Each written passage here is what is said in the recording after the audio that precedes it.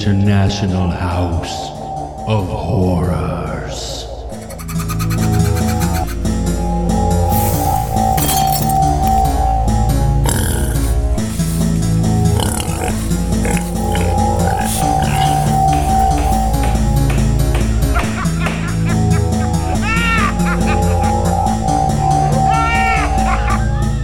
Valued guests, and welcome back to the International House of Horrors podcast, your sanctuary of spooky for all things terrible, horrible, brutal, bloody, gory, and the macabre. I am one of your curators here at the house, Joe Merle. And I'm Josh. Happy Halloween, Joe. Yes. We're a bit late now, but this is the first episode to come out after Halloween. Yes, we are a little bit late, and I do want to start, happy Halloween. We will start off with that. But I want to also send a special thank you to Micah for filling in once again. She always shows up, and it seems like you guys have such a good time together. She's probably been on like 4 or 5 episodes now? I think at least 4. At least probably 4. 5. Yeah, she's my go-to when you're not here because she lives in Berlin now, so usually she's not even closer than you are. Well, still closer, but not really helpful. Right. But I know with Micah, we don't even need to prepare a topic. Just like with you, I could just sit down and talk for an hour or two about horror without even preparing. Yeah, she's good. She's always done a really good job, and it was a good episode. I enjoyed listening to it, and this idea of her being in this band film class. And we should share with everybody who listens, because I was like, oh, that's a fucking huge jump right there, is you told me that the next movie they're going to watch is a Serbian film. So they went from Brain Dead, and she said almost no one had seen it or knew what it was, and people were walking out of Brain Dead. I was like, she's going to be the only one left at the end of a Serbian film. There's not going to be anyone left in that room. Probably after the first maybe half an hour, before it even gets really bad. Yeah, they had only one movie between those. Like they had Brain Dead, then they watched one, I think it's called Berlin 1945 or something like that. I don't even remember the name. That was banned because it was critical of the system, of the state system at the time. Okay. And so they watched that, and now they're going to a Serbian film. Yeah, so it's all kinds of fucked up, and I can't wait to hear what she tells me when she gets from the class on Wednesday. She's seen a Serbian film, right? I don't think she has. Oh, so maybe she'll walk out. she might be one of the people. She watched Slaughtered Vomit Dolls. She won't walk out of. Oh, that's right. Even though film. I think a Serbian film is more like Slaughtered Vomit Dolls is just trash. You might want to walk out because you're bored. A Serbian film, I feel like you'd want to leave for different reasons. She did watch Salo though.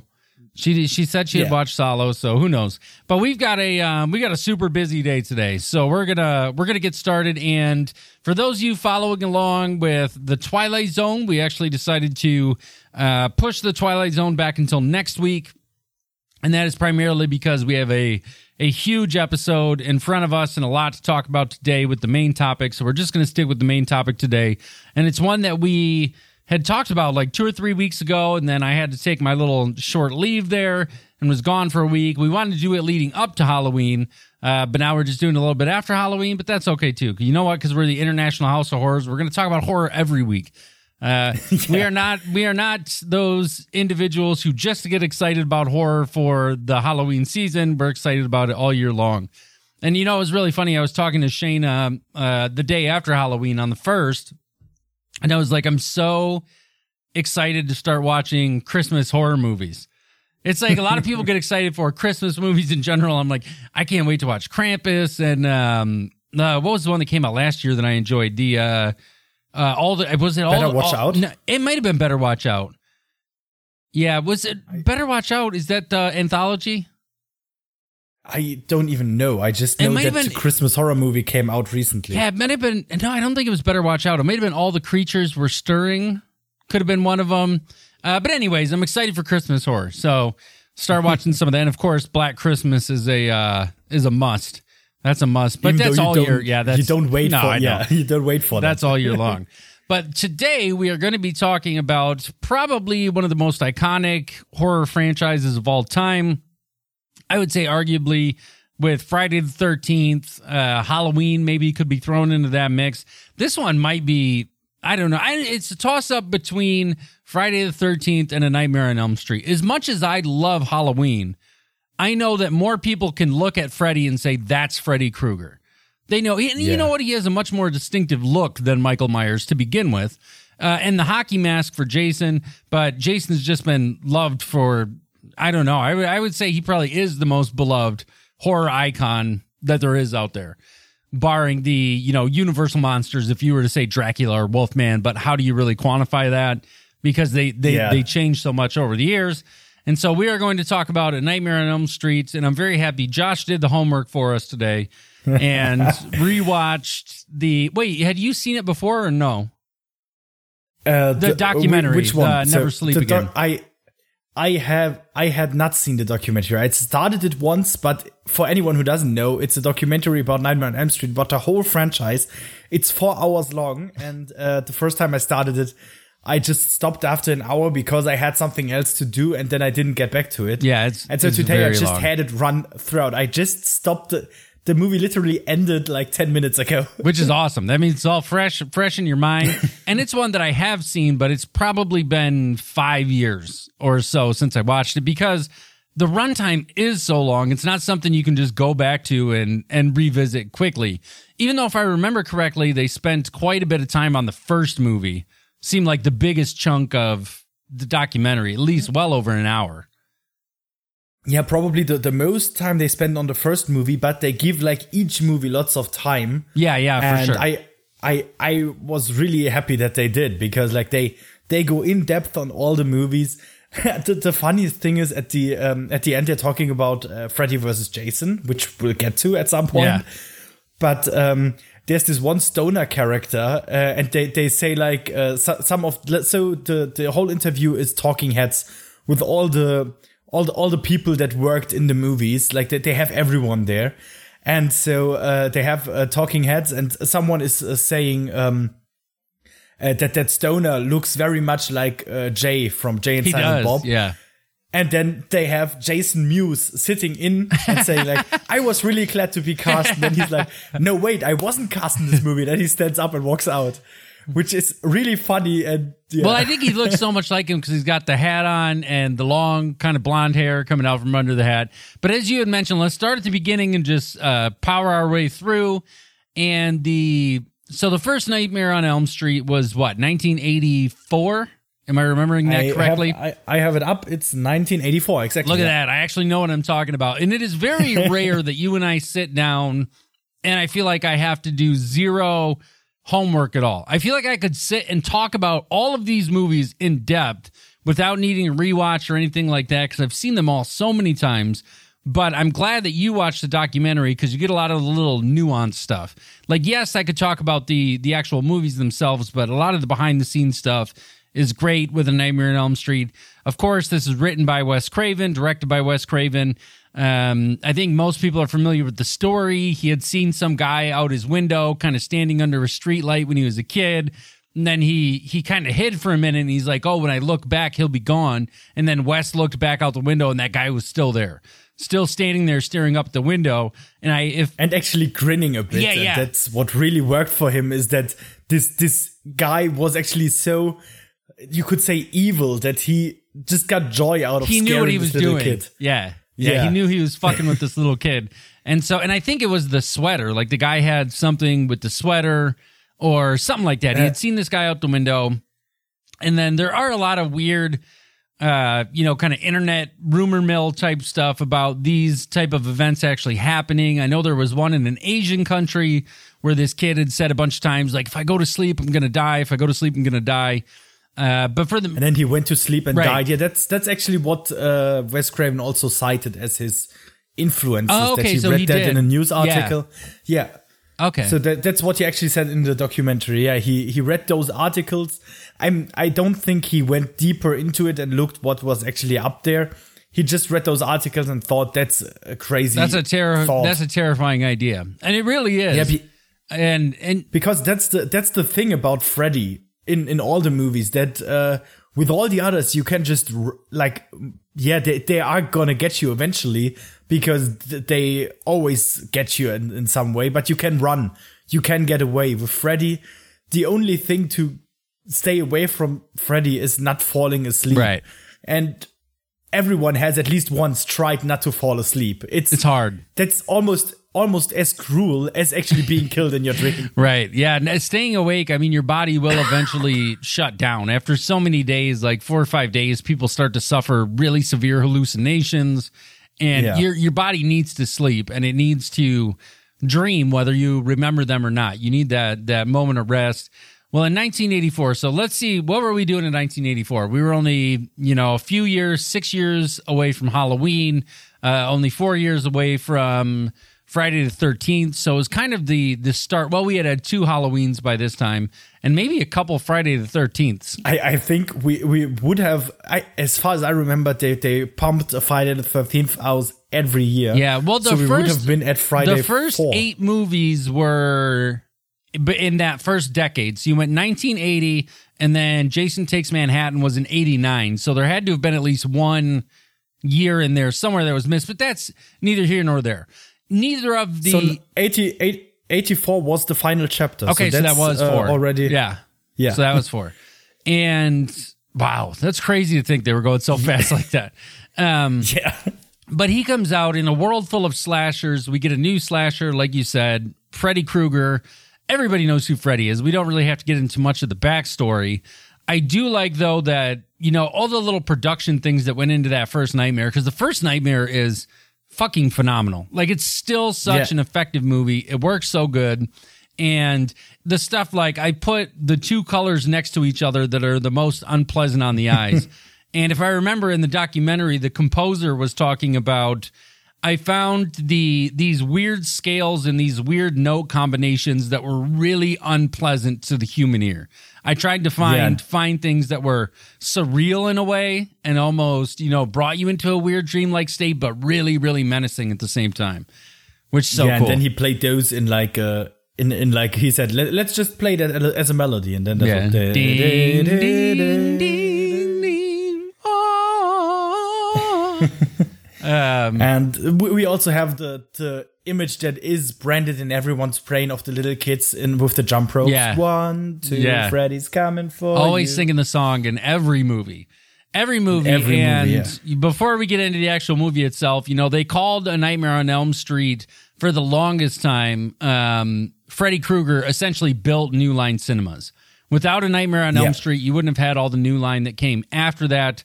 Or I heard him say it was the house that Freddy built. That's what they say in the documentary. That's the last chapter of the documentary is the house that Freddy built. I'm surprised how much I remember about this documentary from not seeing it but I was really into it when I watched it. Like I wasn't distracted. I sat down and I really wanted to take it all in. Yeah. And I gotta say, even though I just said it's 4 hours and it is long, it is completely encapturing. You don't want to stop because it's really interesting and they're talking so much about this franchise. And like I said, they have everyone other than Johnny Depp, like the real big people. They don't have those. Yeah, I think he was the only. If I don't remember right, was Patricia Arquette in it? She wasn't in it as well. I feel like she distanced herself pretty quickly after the 3rd movie and didn't really want to be associated with the franchise anymore. And I know there's a sequel to the documentary as well. There's a I got this as well. I Am Nancy. Yeah. So the Heather Langenkamp sequel. So first movie we've talked about before, the plot of the movie, some of our favorite parts of the movie. I have said many times the creepiest thing for me is Freddy running down the alleyway. And I love they said, Wes, he said, I didn't think that was going to work. I thought it was going to look stupid to have this guy, because they had the arms, right? And they were rigged up on cables to where he was moving, but the arms were kind of rigged up. But I just think it looks so good, the way it's backlit, and you've got Freddy running through. It works perfectly, and it looks goofy, and it probably looked really goofy while shooting it, because they saw much more than we did. Right. But in the movie, it just works, and then he cuts his own fingers off shortly after. It's great. What I've heard in the documentary as well is really funny.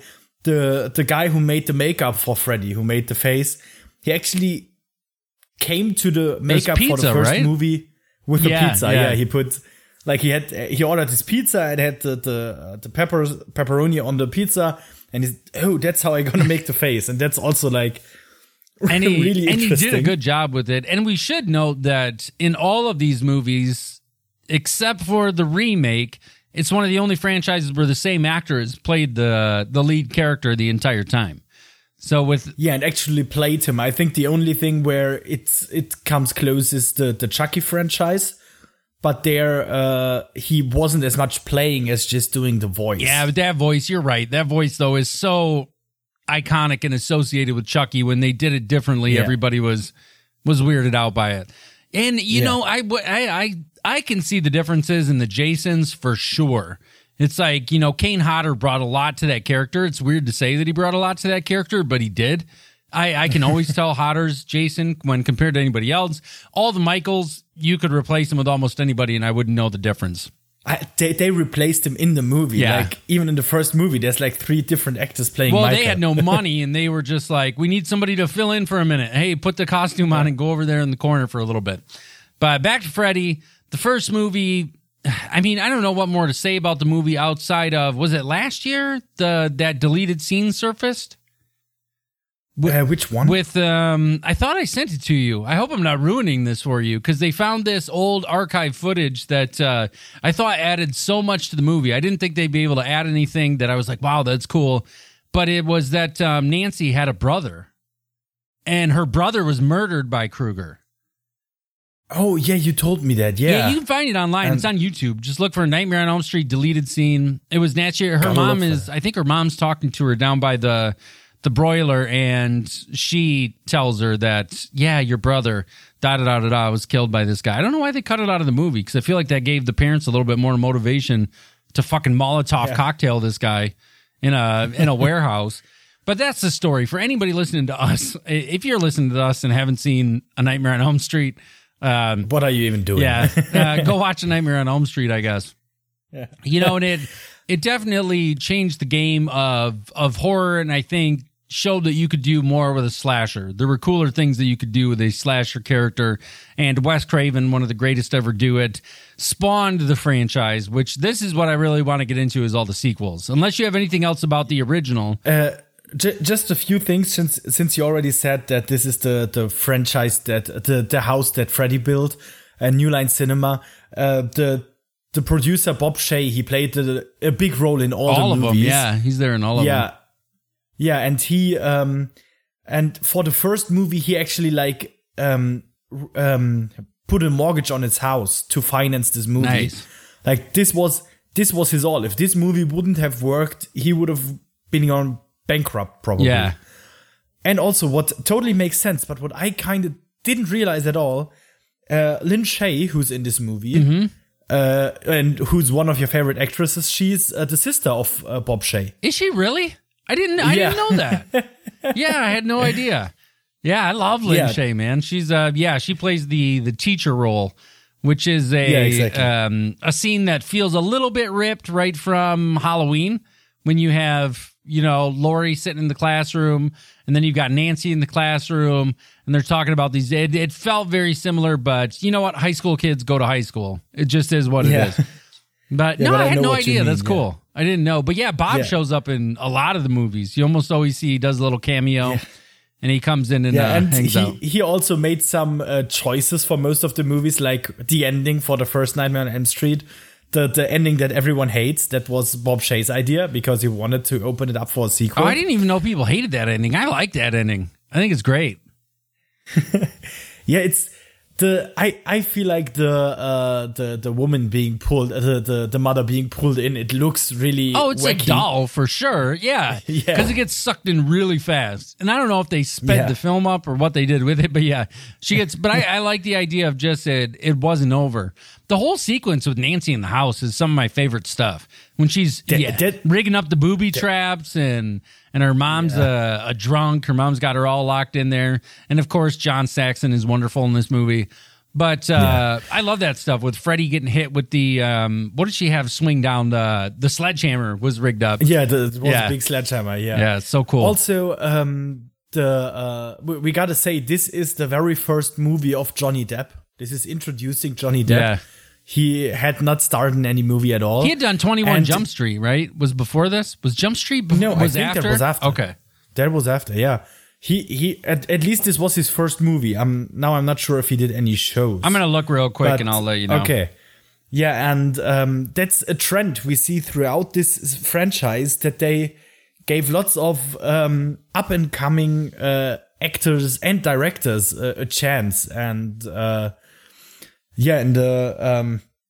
like in this movie also, Nancy Heather Langenkamp, she hadn't done much else, and this is still her defining role. And this is kind of what makes these early horror movies so good, is they found good talent to be the leads.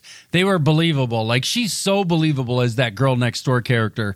And I love her that she's not a typical kind of pushover female character. She's very strong in her personality and her will. I think it's great. I think she's great. And we got to add that this had this homage to Psycho, where we are actually made to believe that Tina is our main actress. Right. And then she's killed off very early on. Same as happens in Scream later on. Like they with Drew Wes Barrymore Craven really liked doing that. Yeah. But Tina lasted a little bit longer than Drew Barrymore. Drew Barrymore was like 6 minutes tops. And you're right, it was his very first thing. No TV, no nothing before that. Okay. And you had because Tina, all the stuff with Tina and the goats and all that. And I want you guys to come over and stay the night. And the effects in the movie are just so well done. So well done. When she is moving through to the room and to the roof, and it's just killed horribly. That's and you see, so it looks a little wonky by today's standards when Rod has his arm reached out, and you can see kind of the two different exposure lengths. But it's still, as a kid, I was really freaked out by it. Now we know how they did it, but at the time it was so inventive. Like, hey, just turn the whole room upside down, and then we'll dump a bunch of blood out of this bed, and then her getting all slashed up, which would come back around in New Nightmare. All right, though, we're already 20 minutes in, and we haven't even got past the first movie. Okay, so let's get to the second one. Yeah, because these are the ones I think that not everybody knows quite, maybe doesn't know quite as much, or doesn't spend as much time with. So I want to get your thoughts on a lot of these ones.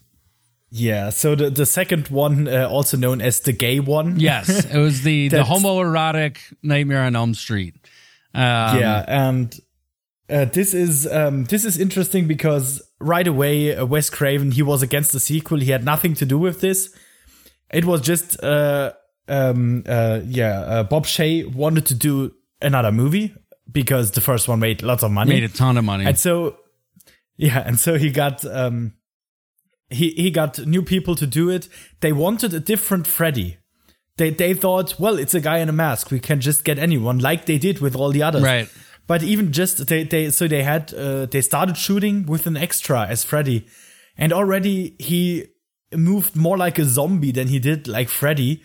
And so already, even though it wasn't the acting as of the voice and what he says, already just the moving alone made Robert Englund special. And he's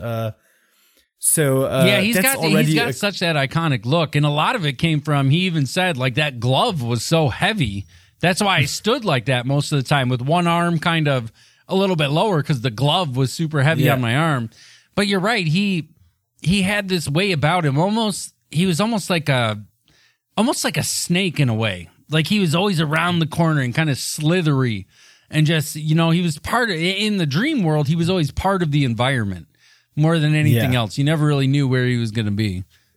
Yeah, although in the second movie, he isn't that much in the dream world. No, he's almost mostly comes out. Yeah, he's almost all in the real world.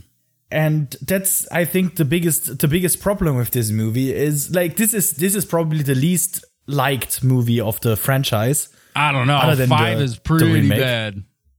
But so the problem people have with this one is, I think, that it's just not a Freddy movie. Yeah. And I think this is actually a really good movie, and I really enjoy it. It's just not a Freddy movie. They should have made it about another demon that's kind of similar, but he doesn't follow any of the rules of the first movie. He's a totally different guy. And I'm with you in that I really like A Nightmare on Elm Street. I was talking to Shane about it. I was watching it maybe a month or two ago, and because I always love the scene where he's dancing in his room, doing that really kind of erotic dancing all over his bedroom while he's cleaning. But she had said the same thing. She's like, I don't really like this one. And we kind of got into some of the reasons why. I always love the dancing. I love the final sequence at the pool party. I think is so great when Freddy comes burning through the bushes. It's really rad. But you're right. There's nothing because Freddy is inside of him and then works his way out, which is really strange. But what I love about the second one, I would say more than anything else, is they really did a role reversal as far as your traditional damsel in distress and a male hero savior, where you have the woman, the strong female lead, who is now having to save the man. Even there is some weird shit though at with the gay bar and the coach. Like the coach is really weird to both of them. He's like they're doing their push-ups and get in the mud, and I'm gonna watch you shower.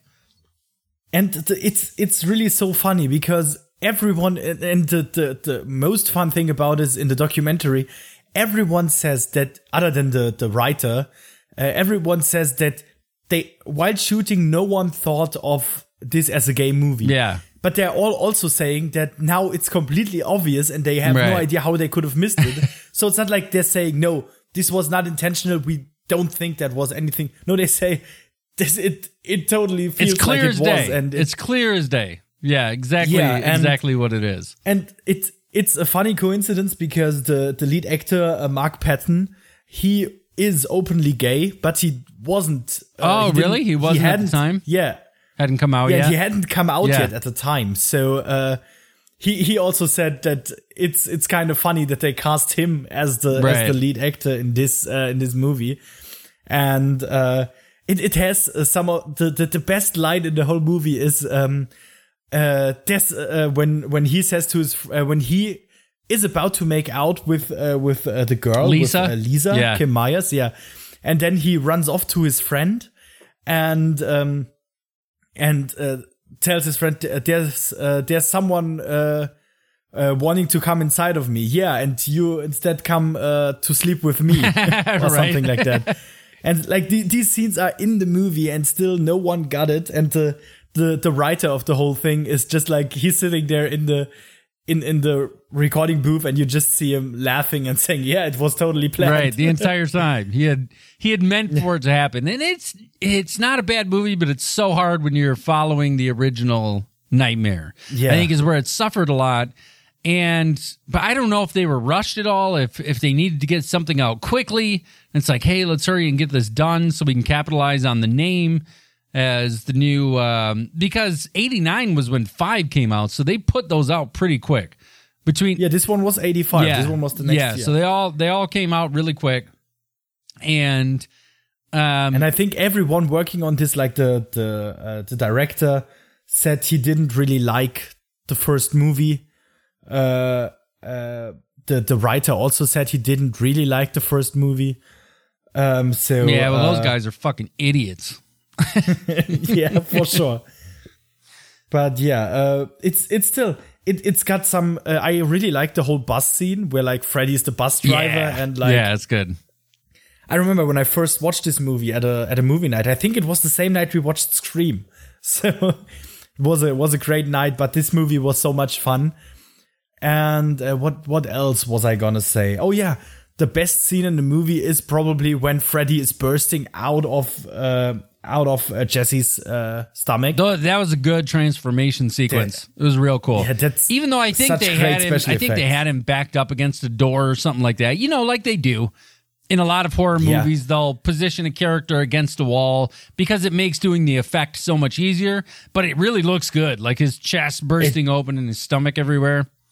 Yeah, it was cool. I think that's the great thing about Freddy that we don't get as much with all the others, with all the other slashers, and that's what they actually also talk about in the documentary a little bit. Is that they had so much fun with the dream sequences and the effects because they could do things that you wouldn't do in a normal movie. Like you don't see Jason coming through someone. No, he always tries to do fun kills. But it's always a typical kill. It's never like something as absurd as the things that happen in these movies. Somewhat rooted in reality, whereas with a Nightmare, you can go wherever you want. Yeah, exactly. You can truly do anything. So the third movie. Wait, one more thing that yeah, that's what I wrote to you before we recorded while I was watching the documentary. That's really interesting. Mark Patton was cast as Jesse, but before him they had auditions by Brad Pitt for one of his first roles, and what was it the other Christian one again? Slater? Yeah, exactly. Which would have been a very, very different movie. I could see Brad Pitt doing it. He would have been, the Christian Slater just feels a little bit too short. I don't know why that matters, but he feels a little bit too short. Yeah, I know what you mean. Yeah, but Brad Pitt, I gotta look up. You can go on with movie 3, but gotta look what Brad Pitt was doing at the time. I don't think he was doing a lot. The first time I remember seeing Brad Pitt was in Thelma and Louise. He was the cowboy in Thelma and Louise. He might have done some TV. I don't know if he did any soap operas or anything like that. Yeah, he did. He had his first thing was in No Man's Land in 1987 as a waiter without even a credit. His first credited thing was Another World in 1987. Yeah. Yeah, so he hadn't done anything yet. Yeah, and he had also a role before he was big in Freddy's Nightmares. In the TV series. Oh, really? Yeah, I can't get my hands on the TV series. It's available to stream, but I can't find anywhere to actually buy it, like a good quality DVD or even a VHS set. Because yes, Freddy was huge, man. They did, and I mean, there was a Nightmare on Elm Street series. There was a Friday the 13th series, but that one didn't have to do with Jason. It was more of just weird knick-knacky things. I think it was like a weird shop where people would go in, and then there was different stories for all of it. And they both had a video game, though, on the NES, on the original Nintendo, which was super cool. The Nightmare one is hard. They're both hard. All Nintendo games were hard. Nintendo was trying to screw us over. So, Nightmare on Elm Street 3, Dream Warriors.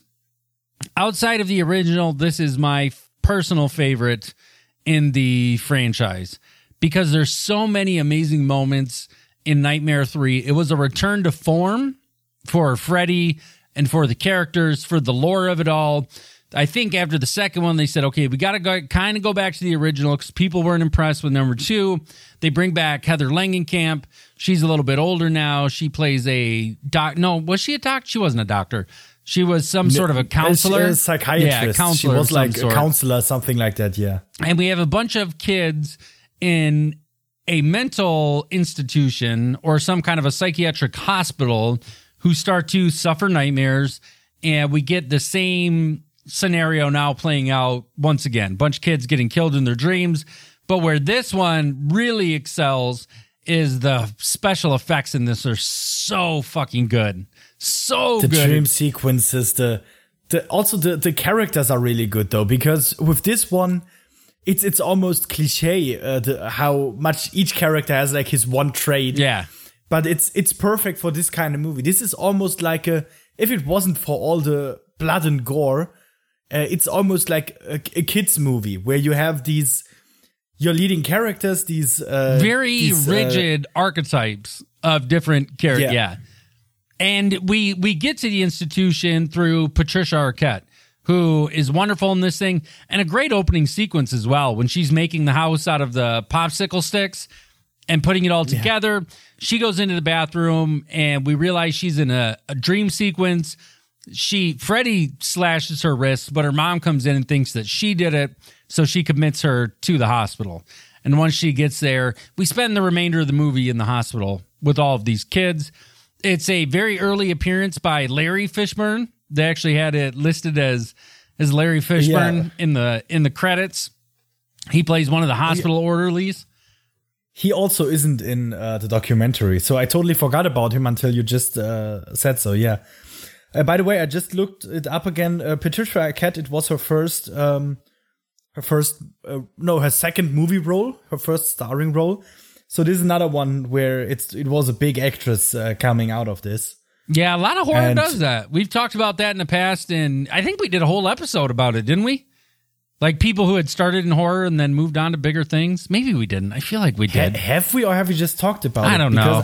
It's all a blur in my mind, Josh. I don't know what's what anymore. But yes, Patricia Arquette stars in Nightmare 3, and you have that amazing song by Dokken that was on the Where the the Dream Warriors. So good. Yeah, and the singer of Dokken says it's way too high. He can't even sing it anymore because he was way younger back then. Yeah, it's very high.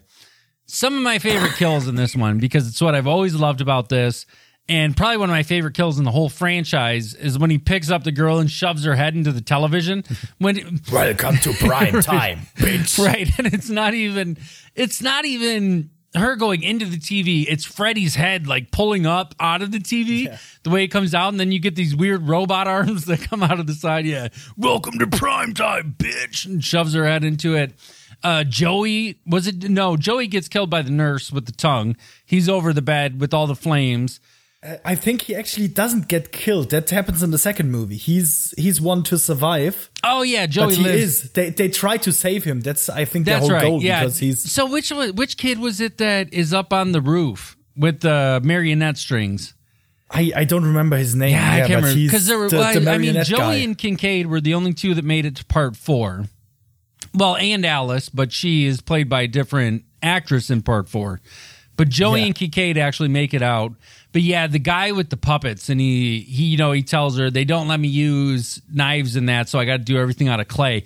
That whole stop motion sequence with Freddy coming down, cutting himself loose off of the strings, and then growing, it looks so good. He gets big into Freddy, and then the tendons get pulled out of dude's arm, and he's being marched around the hospital by giant Freddy in the sky, who's got these giant marionette strings, which is just so badass.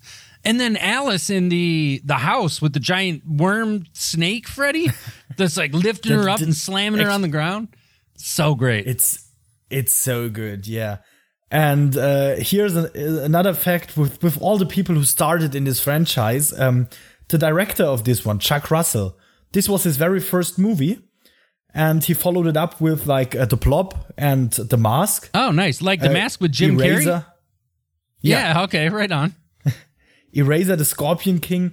I wouldn't say he made like great movies after that, but still, this was his career start. Those were all successful movies, though. Eraser, you put Arnold in anything, it's usually going to return a few dollars, especially at that time. Nowadays, maybe not quite as much, but at that time, for sure. The Mask, I thought, was really successful. I thought that did a ton of money. Yeah, that was actually also fun, I think. Oh, yeah, like, I love The Mask. I really enjoyed The Mask. Yeah, and that was Jim Carrey in his prime. You know, that was pre-Liar Liar, but post Ace Ventura, Pet Detective. Everybody was smoking, was quoting that movie all over the place. Do you know about the Mask comics, by the way? Yeah. Just a short sidetrack, because I've heard those are very different than that movie and like really gory. I've only ever seen things on them. I've never read them, but yeah, I am familiar with the comic series.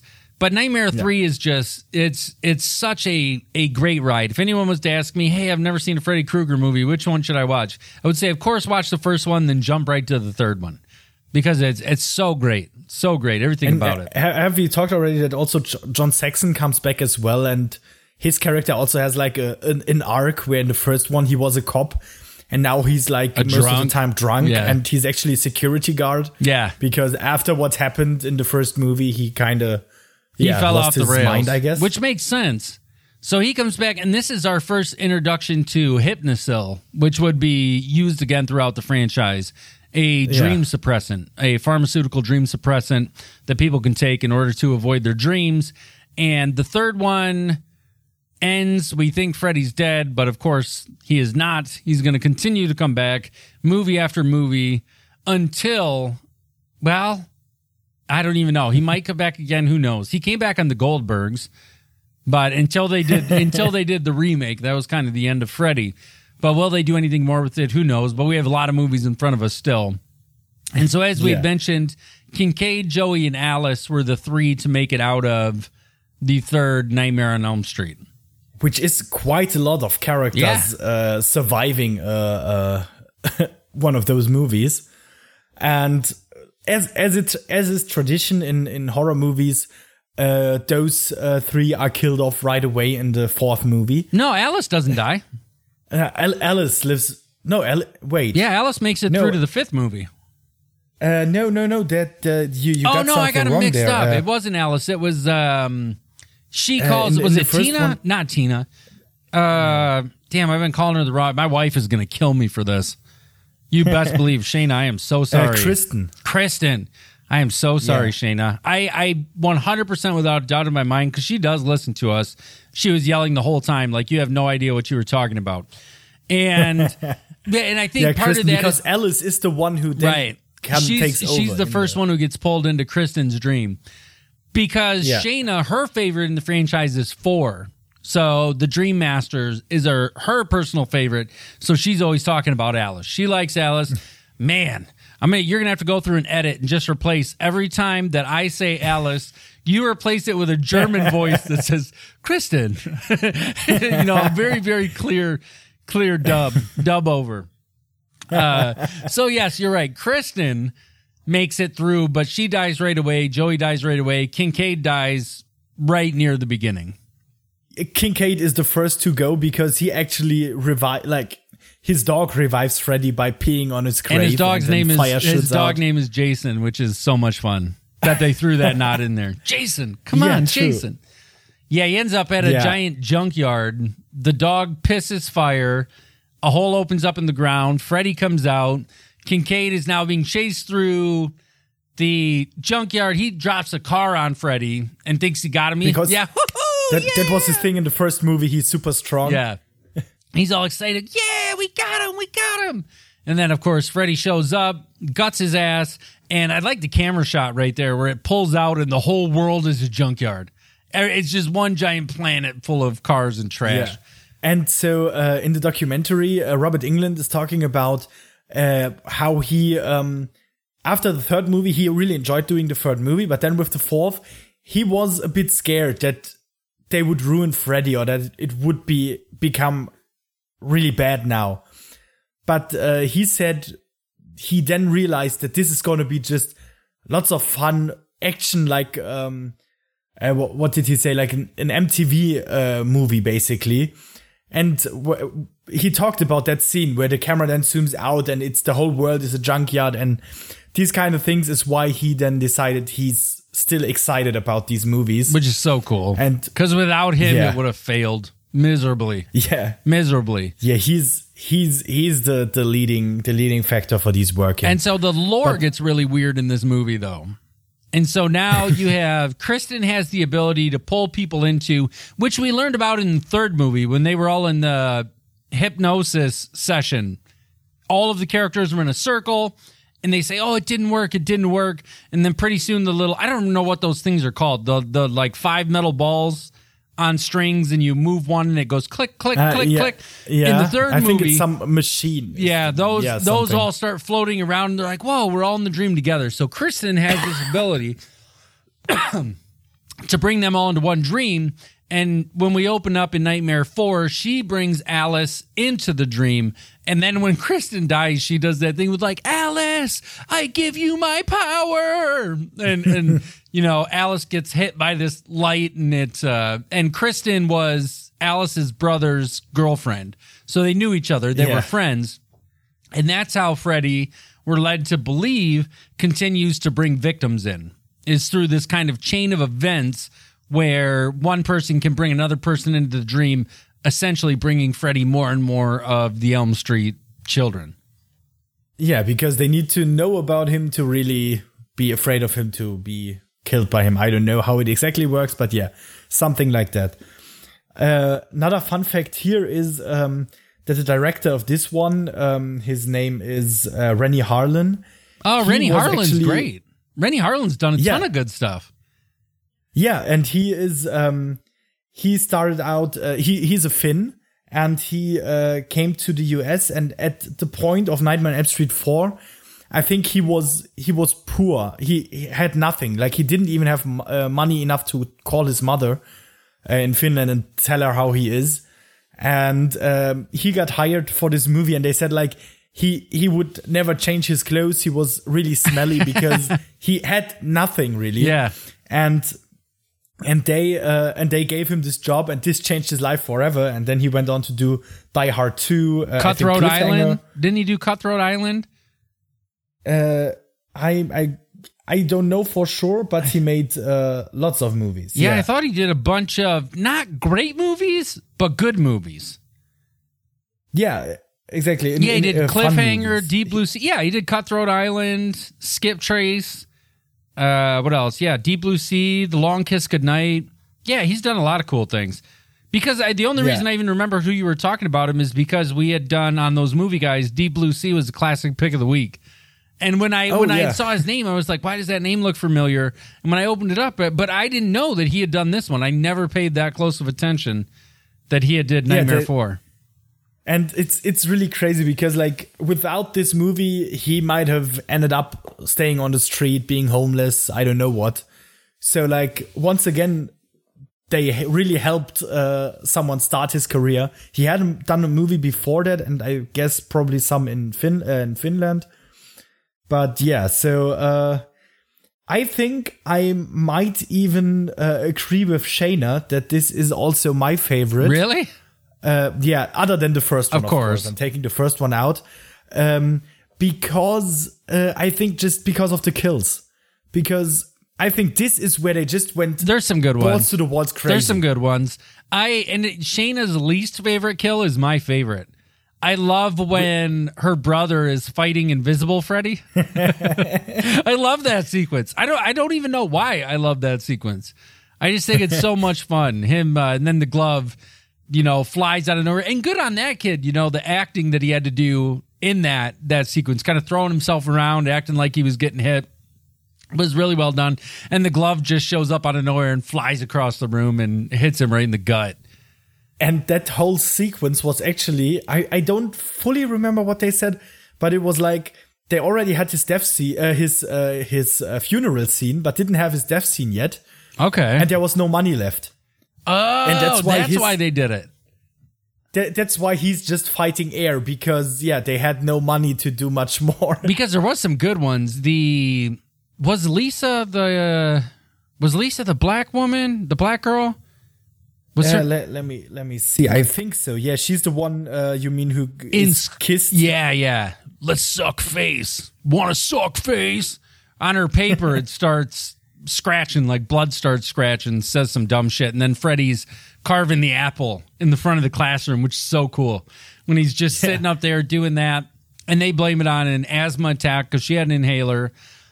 Yeah. And then you have the bodybuilder who gets crushed like a cockroach, which is super cool, and her arms get all... Is then this one or in the next one? Because I wasn't fully sure right now. No, because I feel like one is in this one. No, I think that's this one. That's this one, and then the girl who's being fed to death, that's in the other one? With all the pizzas and everything? Yeah. Yeah, when Freddy's... Let me see if because you got Alice, Kristen, Joey, Rick, Dan... So the soul pizza is in this movie. That's what I'm looking at. Well, no, because I can't remember because it's at the... These are the two... Well, 4 I've seen a lot. The Dream Child I've seen more or less than any of them. Just because I never really liked it. Like, there was no part of me that really enjoyed... Or no, this one's the pizza. Yeah, you're right. So this one... Yeah, but this is also the jock here. Okay. So, yeah, because she's best friends with... And I really hope I'm not saying her name wrong. She's best friends with the girl who gets killed in the classroom. Because when they first meet at the beginning, she's like, help me with my homework. And those jocks are like, hey, I'll give you something to suck on. And she's like, hey, needle dick, I bet you're the only guy in this school with penis envy. And she... And yeah, because she even tells Freddy, like, I don't believe in you, before she gets crushed like a cockroach. So I'm going to see if I can find her. And then you've got the pinup girl. So she was the one that kills Joey. And so it's Brooke Thies is the actress. Is that her name? Oh, yeah. She played Debbie. Yeah, so she was the cockroach. Yeah, that's in this one. Yeah, that's... Okay, so... Now we can get back to right. That scene is that scene is just so crazy when her arm, like she you gotta say she not just only gets crushed like a cockroach, before that she actually turns into a cockroach. Yeah, she's on a flat bench doing bench presses, and Freddy shows up, pushes the bar down on top of her, and her elbows split wide open, which is so gross. Yeah. Like, it was a really good effect, but man, it's gross. Yeah, and that was actually achieved by that whole body was fake. It was just a head looking out, and the rest was something they built. Yeah, which is really cool though. They did it. That's why they ran out of money to do to do the martial arts sequence. You're right. And then in 5, yes, was the feeding at the dinner table. Okay, because that scene is also cool. But yeah, this and this one. So is this one the one where they're in a time loop for a little bit? Yes, where they're outside, like, come on, I'll drive. And because they're trying to get to, whose house were they trying to get to? I think to the girl who's turning into a cockroach. I think you're right. Yeah, they're trying to get to her house, and then when they show up, the house is all on fire. Her bedroom's on fire. But they get stuck in a time loop in front of the diner, and her and Dan keep going in circles. And they finally figure it out. Which is also such a cool idea for a dream. And because in 5 was when Dan was on the motorcycle and all the motorcycle parts come out and dig into his skin. True. That's right. So actually, Robert Englund actually said that this is his the time loop is his favorite part of Freddy Dream. Really? His favorite Freddy nightmare, because it's something just so unique, like just not unique, but so scary, like being stuck in this time loop, and it was done so well. Yeah, that he really likes that, I guess, more than all the other kills. Which is cool. I can dig that. Yeah, so this movie, even though this is where like the people started liking it less than the other ones, I think this is one where they just went really creative, and like what's his name again? Rennie Harlan. He said that he did most of the dream sequences were his ideas. Oh, really? Like he had to come up with some way to kill them, and that was mostly his doing, the exact ideas. Oh, right on. Yeah, no, it's and it's a fun Nightmare on Elm Street movie. I don't dislike anything about it. I think it's good. To me, it's just not as good as the third movie, and following the third movie, it's kind of hard to go, but I find it much better than the 5th movie. Yeah, The Dream Child. The Dream Child. And The Dream Child is, we open up in The Dream Child with, and again, I might get some of this stuff, even though I'm getting the main characters' names wrong in the third one, so who knows, maybe I've been wrong about all this. But we open up and they've all graduated, or they are graduating from high school. I think, they are graduating. Yeah. Right, and the whole premise of this movie is Freddy is trying to get back into the real world through Alice's unborn child, if I remember right. Yeah, exactly. Like, because the child is always, I always think dreaming, how it works, something like that. It's almost always in this kind of dreamy state, so he can actually affect the real world and the people around her through the child's dreams. Right. And we did get some good kills in this one. You've got, and this is the only time we get back to back with the same actress who plays the lead character in 4 and 5, true. Which is interesting because that's the same thing with Halloween. In 4 and 5, we had Danielle Harris was our lead as Jamie Lloyd in both of those back to back. So Freddy's trying to get back into the real world. The only thing I enjoy about this movie, I shouldn't say the only thing. One of the things I do really enjoy about this movie is the kills. The dinner sequence is so gross. Gross. It's just disgusting as he just keeps shoveling food into her face. After I think that was after Dan. I think Dan was pretty early on with the motorcycle, which was really cool. The ones who come back from the first movie are always a bit early, even though Alice also, I think, survives throughout this one. I don't remember if she lives to the end. It's because she has the child, right? Yeah, the baby's born, but then the baby kills Freddy. They're at in the fourth one, she has to show him his reflection. And then, but the kid is around in this one at the end of it, 'cause I remember he's a creepy little fucker. Yeah, well, the kid is always like, she meets him in her dreams, and it's this little boy, I think his name is Jacob. And he always just appears in her dreams and talks to her. And for the longest time, she doesn't know who that kid is. Maybe thinks it's Freddy. You might be right. And then in the end, it turns out, that was her child, her yet to be born child, appearing in her dreams. Right. And it's it gets really crazy with this movie. Let me see. And I think this was the one. I'm not sure if it was this one or the sixth one. But for one of them, they didn't even have the ending planned until the end. Like that sounds like this one. They were shooting. I feel like this one they didn't know what they were doing. No, because I feel like in the sixth one you would have had to have it planned because that whole ending was in 3D. Yeah, true. Yeah, then it was this one. Yeah. So it must have been this one. But I know they're in the church, and I think this is the first time we get the lore. No, because even in the third one, you saw the weird. What was it? Amanda Kruger in her nun outfit. But yeah, and she said they need to bury the bones. But I can't remember when we get introduced to the idea of the son of 1,000 maniacs. That's the beginning of this one, where Alice actually plays Amanda Kruger and is actually raped by the 1,000 maniacs, and Freddy is one of them. Right. Okay. Like not Freddy, but Robert Englund. Yeah, you see his face in there, but and that's how we get that Freddy was born, is that his mother had been trapped in a sanitarium of sorts and raped over and over and over again all weekend long. She got locked in or forgot about, and all these people just abused her in the worst way possible.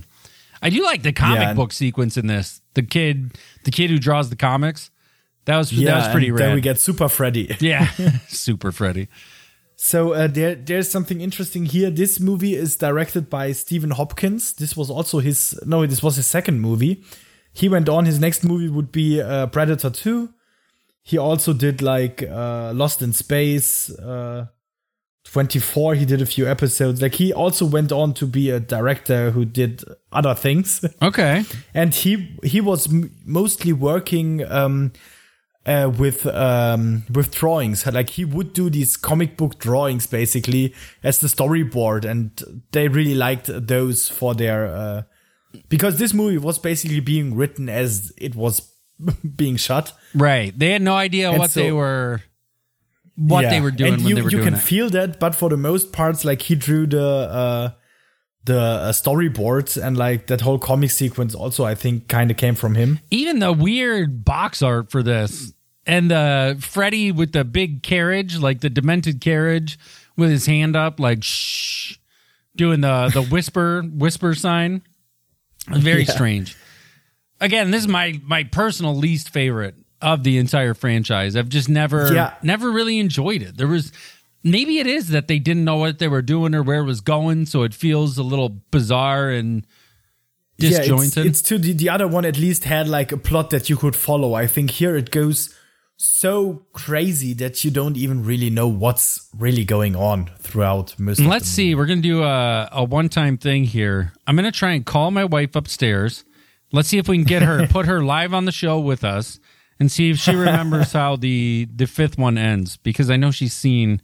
I don't know if she's going to answer me, though. She's probably like, why the hell is he trying to FaceTime me while he's recording? And then if she doesn't answer, she's going to listen back to this and be like, oh, shit.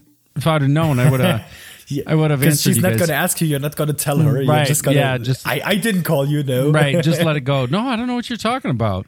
And she's going to look at it like, you guys are nuts. Oh, yeah. It says she's unavailable. So we'll never know how Nightmare on Elm Street 5 ends. Yeah, but I think it's like with the boy shooting something out of his mouth into Freddy and... But did the kid have to choose between like good and evil? I feel like there was some kind of moral... who knows? Let's just move on. Who knows? Yeah, no one cares about this movie. Yeah. And the next movie also doesn't care about this movie, because now we're going completely crazy with Freddy's Dead. Yes, and I like Freddy's Dead. A lot of people don't like Freddy's Dead, and I understand. I assure you, I get why you don't like this movie, but personally, I've always enjoyed the campy nature of it. When I want to say, I don't remember what year the box set came out, the first DVD box set. Me and my sister on Christmas Day, my mother had bought me the box set for Christmas, and I was so excited. So it had the first 7 movies in it, and me and my sister sat down in the basement. That's where my bedroom was in the basement, and we just sat down there on Christmas Day and watched every single Nightmare on Elm Street movie. And when we got to this one, we actually put the glasses on and, calibrated the TV so that you got the 3D effect. It's a ridiculous movie, but I still enjoy it. So very much. It's completely off the top, but they were just like, I think they even say in the documentary that it was basically, they knew this was the last one and they just went all out and just had fun with it, basically. And this was the only one directed by a woman, right? Yeah, that's what I was gonna get to. This is the first movie of Rachel Talalay. And she is, that's another one of those funny stories where she was working for New Line Cinema. She was assistant production manager at with Nightmare on Elm Street and all the other ones. And so she actually started in New Line Cinema in like an office job and went on to be the first woman to direct a Friday the 13th movie, Nightmare on Elm Street movie. Oh, that's cool. And it was her first movie ever. The first movie she directed, and by now she directed 62 movies and TV shows. Oh, wow. Mostly TV shows. Right on, though. Good for her. Yeah. So Freddy's dead. This was supposed to be, it was even titled The Final Nightmare. Yeah, and they had a big, like, a funeral for Freddy where they all went to the, to a big funeral where all the people showed up that worked with the movies, and like, they even like cried at the coffin. So they so made this weird. Big thing out of it. So weird. But this movie is so bizarre. We have Springwood, which is now completely abandoned of all children. And if you're going to have two crazy locals who still live there, why not have Tom and Roseanne Arnold? Like, oh, kids, we've got these kids. You get some really bizarre sequences of Freddy as the Wicked Witch from Wizard of Oz. That's I think my favorite scene in that whole movie, when he's just like on a broom flying by. And they even have the music, don't they? I feel like you can hear the music happening as this kid's in this house that's being spun around. He shows up at Springwood, and now how does he meet all of the other people? I'm trying to remember how he gets into contact with the other kids, and because you have the one kid with the hearing aid who gets blown up that was really, really nasty. You have the other kid who's the stoner. We get the Johnny Depp cameo who comes back for this one. Which, this is your brain on drugs. Any questions? Boom, whacks him. And then Freddy starts talking to Spencer, and he's like, hey, Spence, something, let's space out or some shit. And then you get In-A-Gadda-Da-Vida, like the first couple bars that In-A-Gadda-Da-Vida start playing, and he gets sucked in, and then he's in a video game where Freddy's playing with the power glove, or maybe not, but he does end up putting on the power glove after he's playing with and he says, I'm playing with power. Yeah. After he makes the comment, something along the lines of, whoa, sick graphics, as he's chasing this kid around. He's the kid's dad, and he's hitting him with a tennis racket, like, bang, bang, bang, I don't like you. Talking about dads, this one has Freddy's dad, played by Alice Cooper. Yeah. Which is that's probably one of the most uncomfortable scenes in the franchise. That's really like, come get your medicine. And he's beating him with this almost like I don't think it was a belt. Maybe it was just a belt. I thought it was something split, more like a shillelagh in a way. But I can't tell you. Yeah, he's beating him with this thing, and he's like, thank you, sir. May I have another? And he just continues to beat him.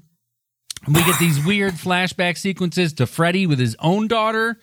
And his daughter sees Freddy kill his wife at the time, and you won't tell, will you? I won't tell. They end up going back to the school, finding out throughout the course of this whole thing that it wasn't the kid that was Freddy's kid, it wasn't the boy. It was the woman that's been there the whole time, who is Freddy's daughter, his biological daughter.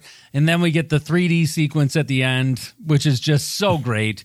And it was, it's a love letter to William Castle. Like, it was such a silly gimmick because you have to put on the glasses at the same time she does. And I think, I don't remember the logic for her putting on the glasses. I think that's the only way she sees the dream demons. I think so. That's the only way she can see the dream. I don't know the nightmare stuff.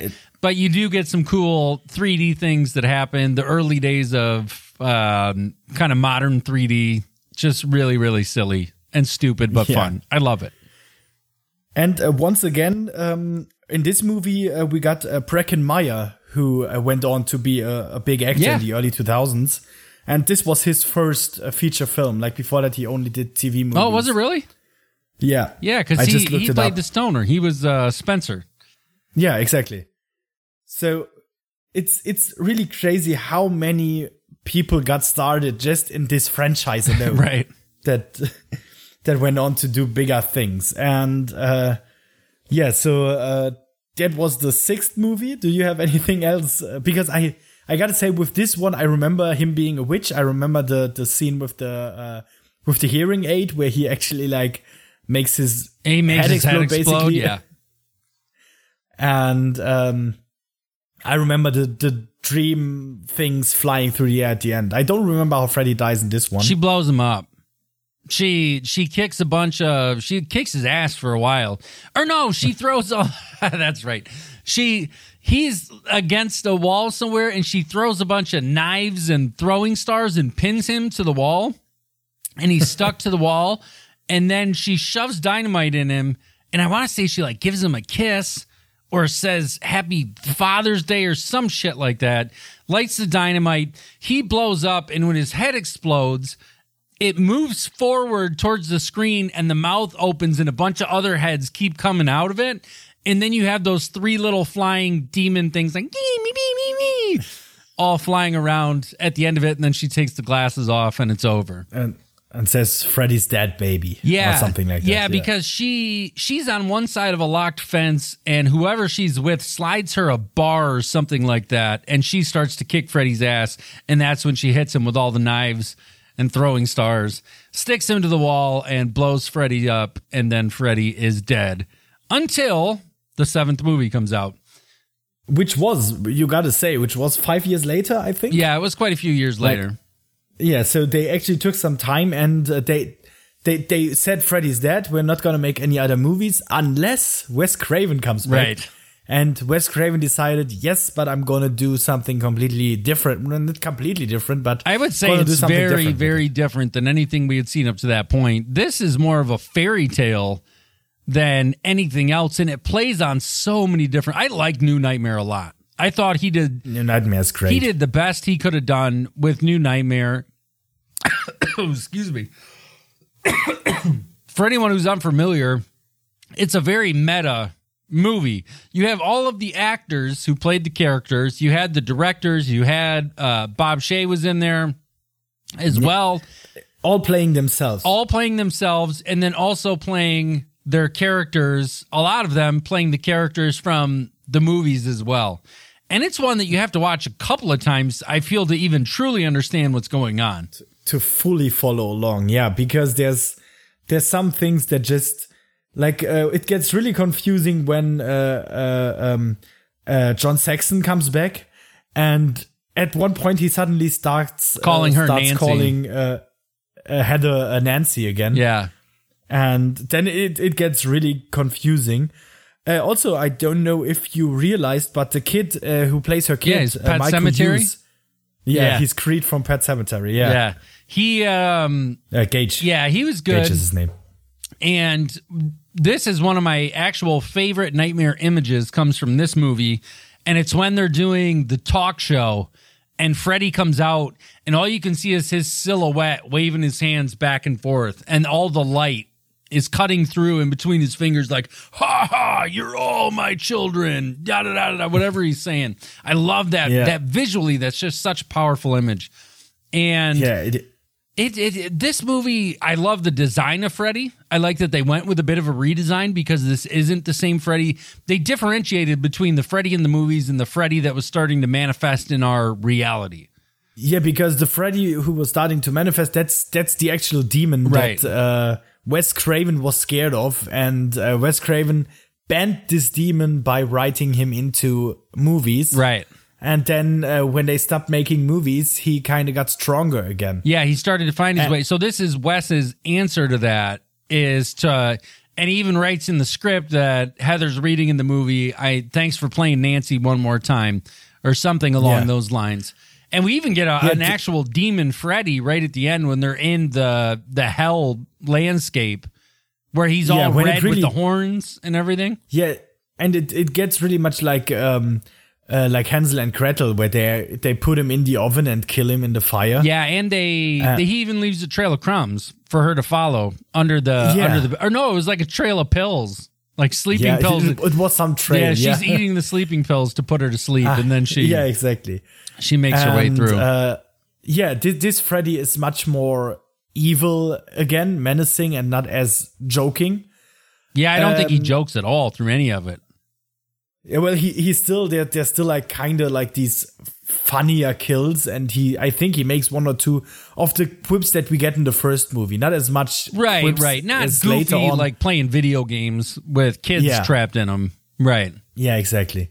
Also, in this one, we get to see like, because that was a question that many people, I guess, had after the first movie is what actually happened to Tina, because that's the one kill that we don't see from inside the dream, but from the outside. And it's just like Tina flying through the air and going to the wall and everything. And then in the new Nightmare, we actually see that very similar scene in the hospital, but with we see Freddy, and he's actually just walking across the walls and pulling her down, chasing killing her yeah. that way. It's almost a cat and mouse game. He's playing with her, almost playing with his food.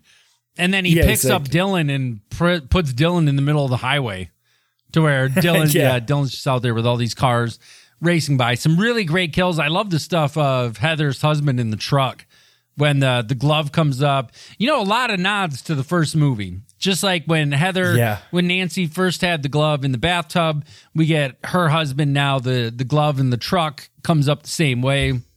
He gets mutilated. And then throughout the course of this thing, it's reality bending in so many ways as this demon is trying to kind of become more and more powerful, especially with Robert Englund, where he's doing these paintings. He's like, I keep having this vision. And you see Robert Englund painting this really crazy Freddy Krueger type image, but not really Freddy, not the way that we traditionally think of Freddy. Yeah, it's so good. And at the funeral of her husband, oh, that's something we haven't even talked about that I think is also not really mentioned in the documentary, but every Nightmare on Elm Street movie has a funeral scene. And that's like something special because they wanted to show that the death actually means something. Oh, right on. Because that's something we get in every of the movies very early on is a funeral scene of one of the characters that was killed. That it wasn't just like in the Friday the 13th movies where it's just always like, you know, there's 20 teens and at the end there's only one and that's the end. No, here like the first kid dies and then there's the funeral where everyone goes there. Oh, hang on. And I'm sorry. Shayna's FaceTiming us back. So okay. Hello. Can you hear me? Yes. Okay. You are on the International House of Horrors podcast. You can say hi, Josh. Josh can hear you. We have a question. We have a question though. We couldn't remember. How did Dream Child end? How did they kill Freddy at the end of Dream Child? Do you remember?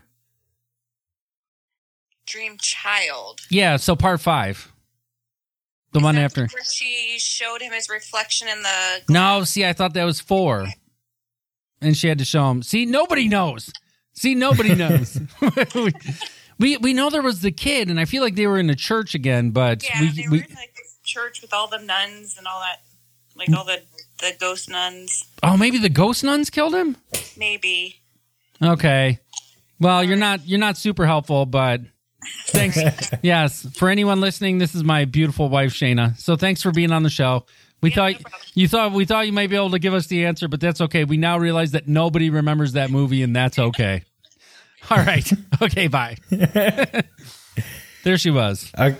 So this was the first time someone called into our show. Called me from upstairs in my house, from in the same house. Yes, so no, that's a really good takeaway though that I've never spent any time thinking about. That they always had the funerals. You're always at a funeral in these movies. Each of the movies, there's at least one funeral scene, and especially in this one at the funeral, because he was the character in the movie was a special effects guy who worked on all the Freddy movies, and so from that scene alone, we get like lots of. Basically, not even more than a cameo of like people who were in earlier movies who are just like at the funeral. Like Tuesday Knight is there, and that's cool.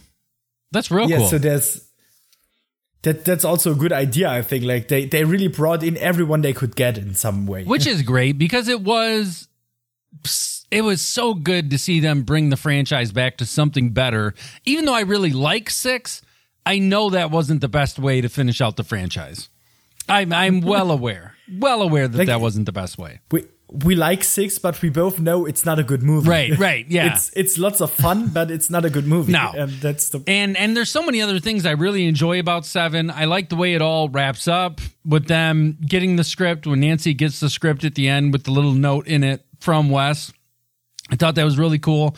And I did want to share with you, I don't know if you've seen this or not. I saw it for the first time maybe a week ago.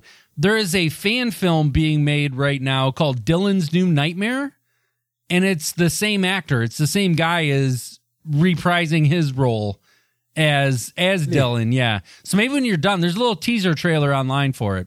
It's a fan film, so don't expect a huge budget or anything like that. But they're kind of panning around the room, and you see that dinosaur that he had with the claw marks in it. You remember he'd put it at the end of his bed to protect him at night from Freddy.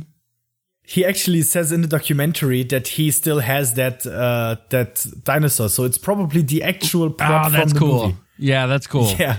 And you know what? I would have kept it too if I was in that movie. I'd be like, I'm never getting rid of this thing. Are you kidding me? It's amazing. Yeah, for sure.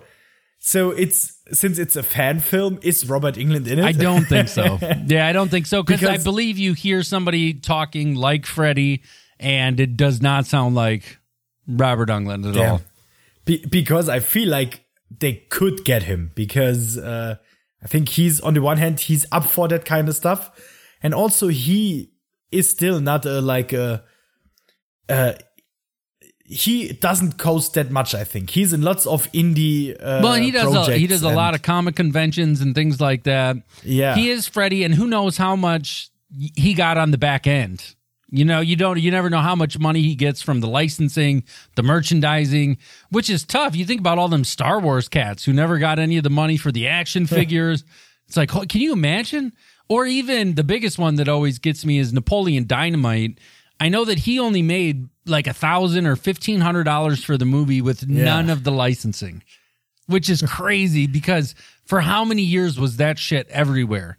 T-shirts, you see your own face everywhere and you don't get any cut of that. And I don't know how much Englund gets or had got. I hope he would have reworked his contract by the 7th movie. Like, hey, I hope so too, yeah. Yeah, I'll do this, but I want a little bit more money for it. As I had mentioned, though, he did show up on the sitcom. I think it was last year, the Halloween episode of The Goldbergs. He put on the full makeup and everything, so it was cool to see him back doing that. After Halloween 2018, he said he would be up for another Halloween movie. Oh, of course. Nightmare on Elm Street movie. After that, I mean, as much money as that movie made, he was like, okay, yeah, let's do it again. And because he knows now he could demand the money for it, especially if they're going to see a return like that, which this is completely off topic, but I did just see that thing that Jamie Lee Curtis posted on Halloween. Did you see that from the set of Halloween Kills?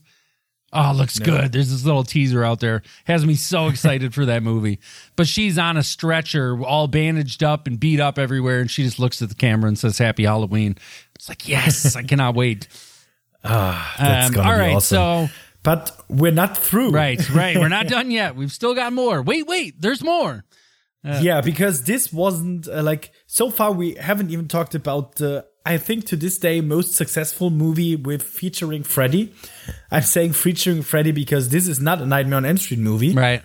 It's the most successful of them all from 2003. Freddy versus Jason. Yes. Where we just go all in. We have to mention, though, that as a kid, when I saw Jason Goes to Hell, at the end of Jason Goes to Hell, so this was when New Line took over for Friday the 13th. At the very end, you see Jason's mask in the dust, and then Freddy's glove comes up, grabs the mask, and pulls it down. I don't remember what year Jason Goes to Hell was, but I know it was a long, long time before Freddy versus Jason came out. And as a horror fan, everyone was chomping at the bit. I mean, give us this movie. You teased us this movie. give us this movie. Give us this movie. We finally get Freddy versus Jason. I personally really like Freddy versus Jason. I think Me too. for what they had to work with, the idea of bringing these two franchises together, I knew going into it, it's going to have to be some kind of bizarre concept. Because how do you bring these two things together without it being weird? Although I gotta say, I think this all makes a lot of sense. Like the idea we get before that Freddy kind of loses his power when kids are not afraid of him or when they don't even know about him. And okay, how does he get to Jason? I don't know. But the idea of, okay, let's have another killer in Springwood, you're right. His idea though was that he's going to get Jason to start killing things, then people will start to remember him as a mass murderer and bring him back some of his power. They'll start to dig because the parents of Springwood, over the course of all this time, the only people who remember Freddy, they've locked him up and they feed him Hypnosil and keep them away from everyone else so they can't talk about it. They can't talk about the nightmares. And even while they're in the hospital, they say, when's the last time you had a dream? And he's like, well, I don't know. I can't remember the last time I dreamt anything. So Freddy goes into Jason's dreams in the disguise of Jason's mother. And he's like, Jason, I need you to wake up. I need you to start killing for me again. I need you to do this. And then we see the transformation like, turns into Freddy real quick. I'll let Jason have some fun while they become afraid of me again. And there are some fucking awesome Jason kills in this, though. There's some good Freddy kills. But Jason at the beginning, when he folds that kid in half on that bed, after he stabs him with the machete all them times and then folds the bed completely in half. So good. I think if I got this correctly, according to the documentary, Freddy actually only has one kill in this movie. Yeah, I think Jason has the majority of them. Yeah, because the best part is when there's this party in the cornfield. Oh, the rave, yeah. And the rave, and Freddy is about to kill someone, and then they just suddenly die because Jason just stabbed them with his machete, and now Freddy, that's when Freddy goes after Jason. Jason's at the rave in the cornfield. Freddy's got this girl in her nightmare. She's passed out drunk. She runs in the dream sequence. She runs and hides in a locker, and she's hiding away from Freddy. And right as Freddy opens the locker, goes to kill her, all of a sudden blood just sprays out of her everywhere, all over Freddy. Because Jason had stabbed through, there was this kid, which is really gross, was trying to sexually assault this girl while she's passed out. And Jason stabs through both of them. But I actually love that sequence in the cornfield when the kids are talking to Jason and they're like, I forget what they say about him. So, they say something, but he launches one of them way the fuck through the air, like stabs him and throws him through the air through this cornfield. That whole movie is just so much fun. And what they talked about in the documentary is that actually this is probably the longest going script, that movie that's been waiting to be made in all of Hollywood. Yeah. Because Robert said it pretty good in the documentary. He said the idea of Freddy vs. Jason was born right after the first movie came out, and one of the kids came to me and who's better, Freddy or Jason? Who would win? And so there have been talks about doing this since the first Nightmare on Elm Street movie. That's schoolyard talk. You know, that's it. We're not even isolating this just to Freddy versus Jason. You could say Batman versus Spider-Man or Batman versus Moon Knight. There's always kids, whoever your favorite is, you'll always pit them against the other one. Well, who would win in this fight? You know, so we finally got to see that play out. And I get what they were doing by hiring an action director to helm this thing. But at the same time, you get some weird stuff with Freddy almost knowing martial arts when he's fighting Jason, but once Jason gets the upper hand and he shoves Freddy out that window and just runs him down that building, knocking down all the supports, so good. Just so badass.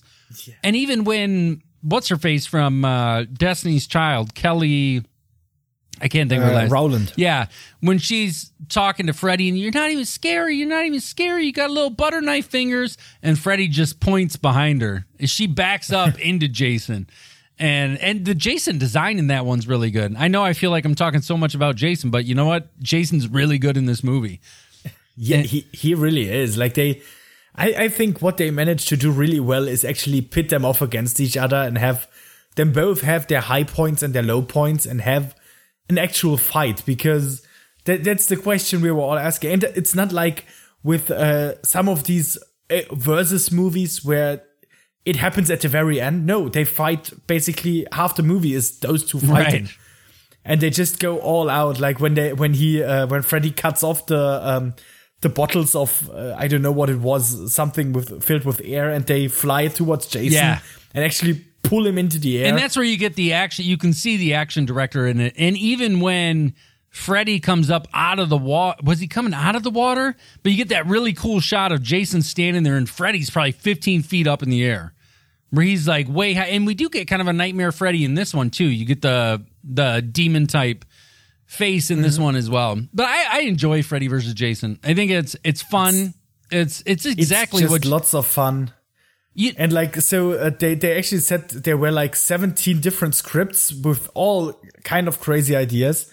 And the two who actually ended up writing this, Damien Shannon and Mark Swift, they actually decided they want to keep from both character they want to keep their lore, because there was lots of, I think something that was really well liked was that there might have been a Freddy cult of like these people who are all real fans of Freddy Krueger and wear the striped sweaters and have this cult and try to raise him again. Okay. And that was the idea that was being talked about. But in the end, they decided to just go with the character's roots. And and it also made sense that they had Freddy in the Freddy his weakness is fire because he died in fire, and Jason's weakness is water, which I never understood. So Shayna and I were watching, her favorite Friday the 13th is Jason Takes Manhattan, which is, to me, it's a fucking silly, ridiculous movie.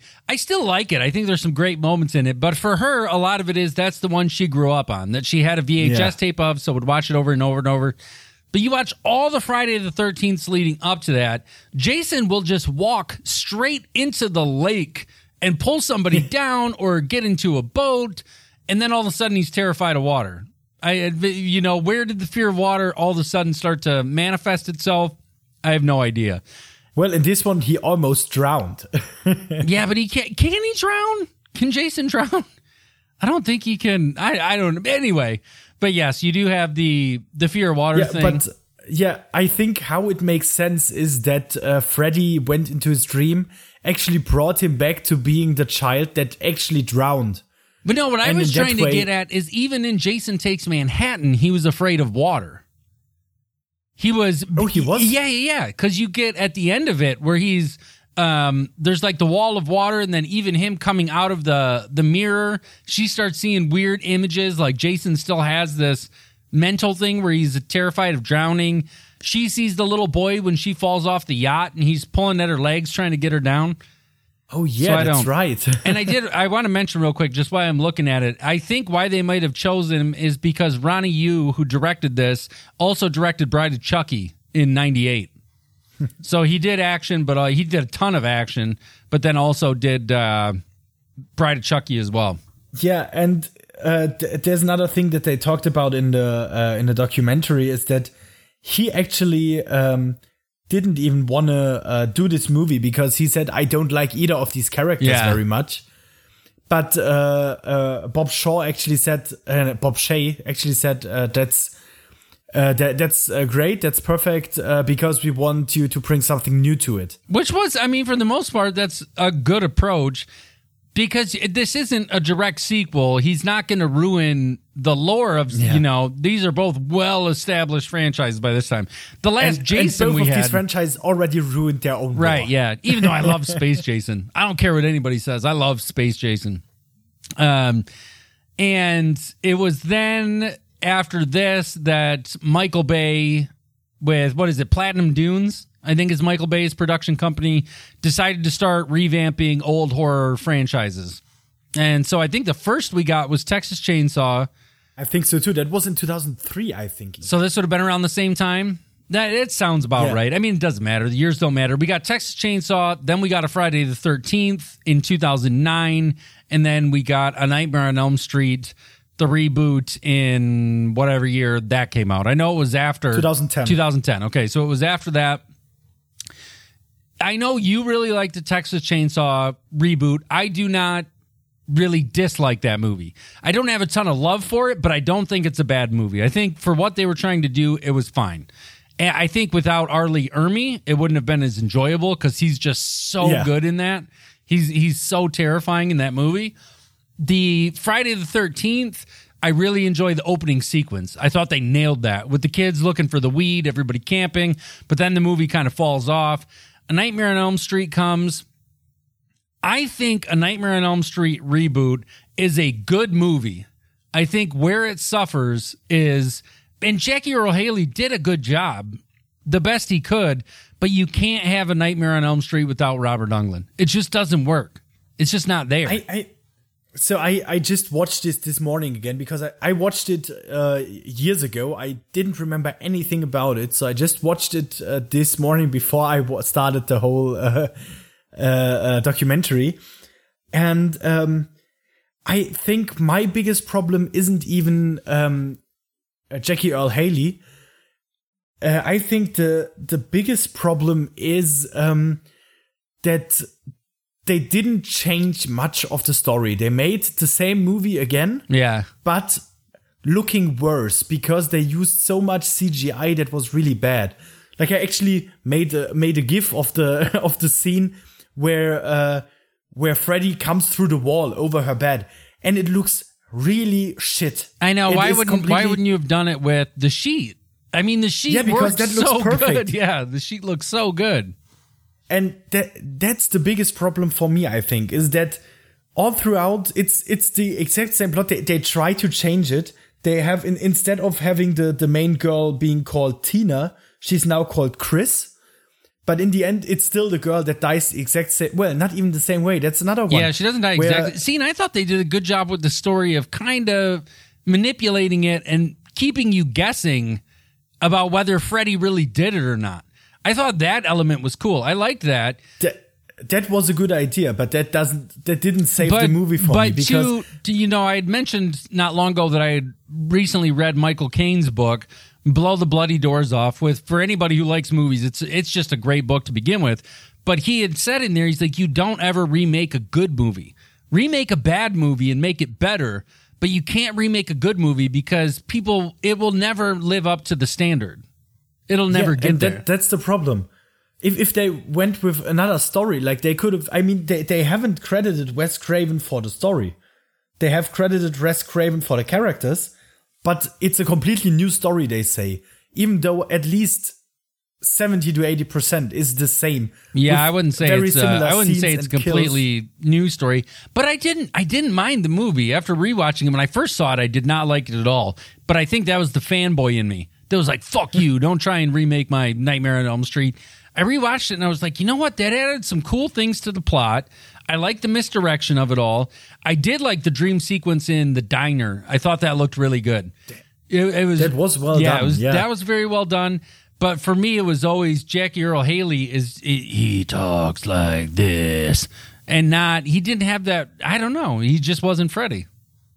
Yeah, he wasn't Freddy. I thought he even kind of worked, but my problem was that also with his face, it just looked too much like CGI. Yeah. Even though Freddy's face looked not completely real. It was still tangible. Sometimes. You could tell that it existed in a real space. Right. Yeah, and with him, it was all like a Toy Story and figure it almost in the looked, movies. I feel like, to be honest, though, Jackie Earle Haley is probably what a real burn victim might look like. Like the skin is really tight from trying to heal and them doing skin grafts and things like that.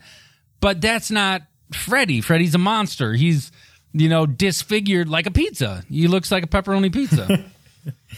Yeah, but also, his face is just, It still doesn't look like a real person, even though they do burn. Like they could have made him like the guy in Hannibal. He was so They could have done it gross. like that, and that would have been fine, or even more disgusting, maybe. That dude and all his pigs.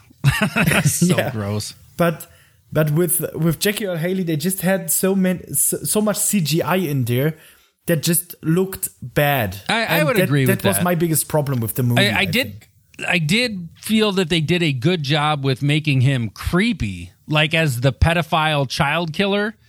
The fact that he went back to her and was like, "We finally get to finish playing our game," and he's like messing with her. Super gross, super uncomfortable. Yeah, and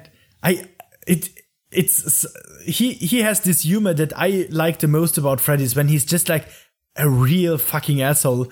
Like, I think my favorite line from him that makes him just like the worst being ever is when she says to him, "Fuck you," and he says, "We can do that later." Right.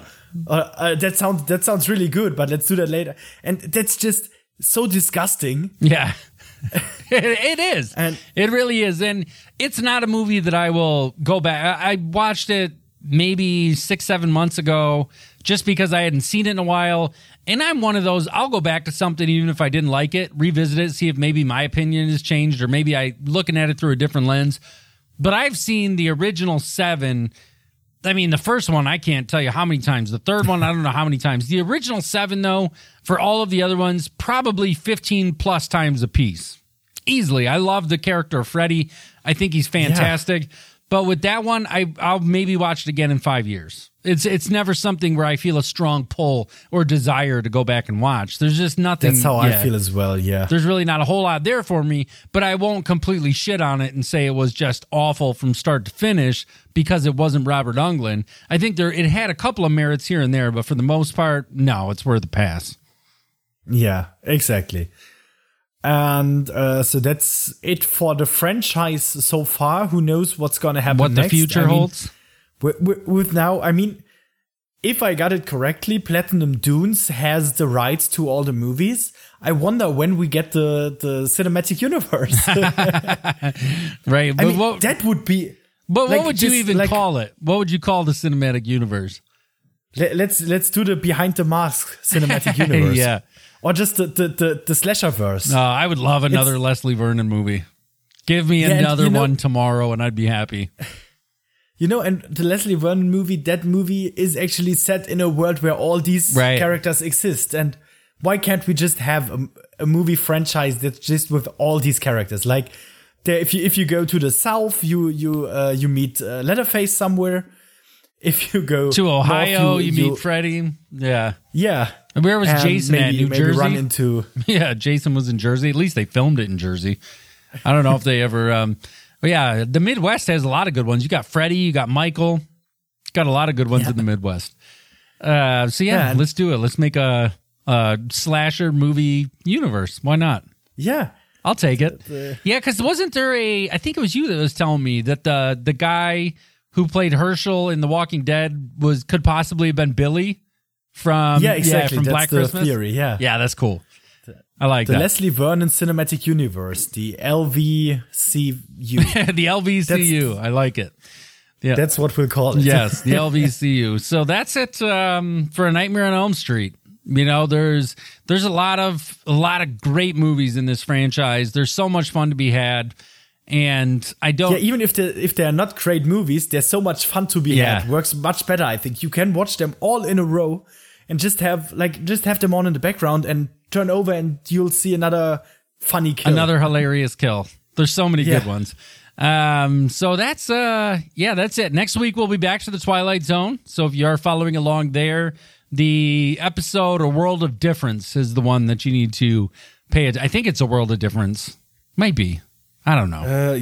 I think so too. I'm never sure with the episode titles because for me they always show the German title as well.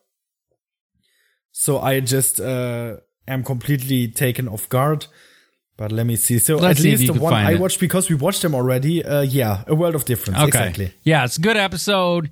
And also, maybe we'll talk about it a little bit next week, but you had recommended a movie to me that it's been in my queue on Shudder for a few weeks now. After you sent me the message, I was like, okay, I got to really hurry up and get on this thing.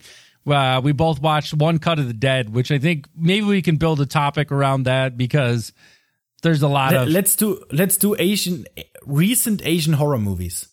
Like, so in the last 2 or 3 years, there were a lot of good Asian horror movies, like Train to Busan. Train to The Busan Wailing, is awesome. This one. Yeah, okay. I think we can We'll find figure it out. something. We'll And- figure it out. And if if anybody listening has a topic they want to recommend, ihohpodcast@gmail.com. Send us a message. You can do it there. You can do it on all the social medias. We're available at IHOH Podcast. And as always, if you would jump onto Apple Podcasts, leave a rate and review, we would greatly appreciate it. Those mean the world to us. So for the International House of Horrors podcast, I've been Joe Merle. I've been Josh. And we'll be back next week with more things terrible, horrible, brutal, bloody, gory, and the macabre.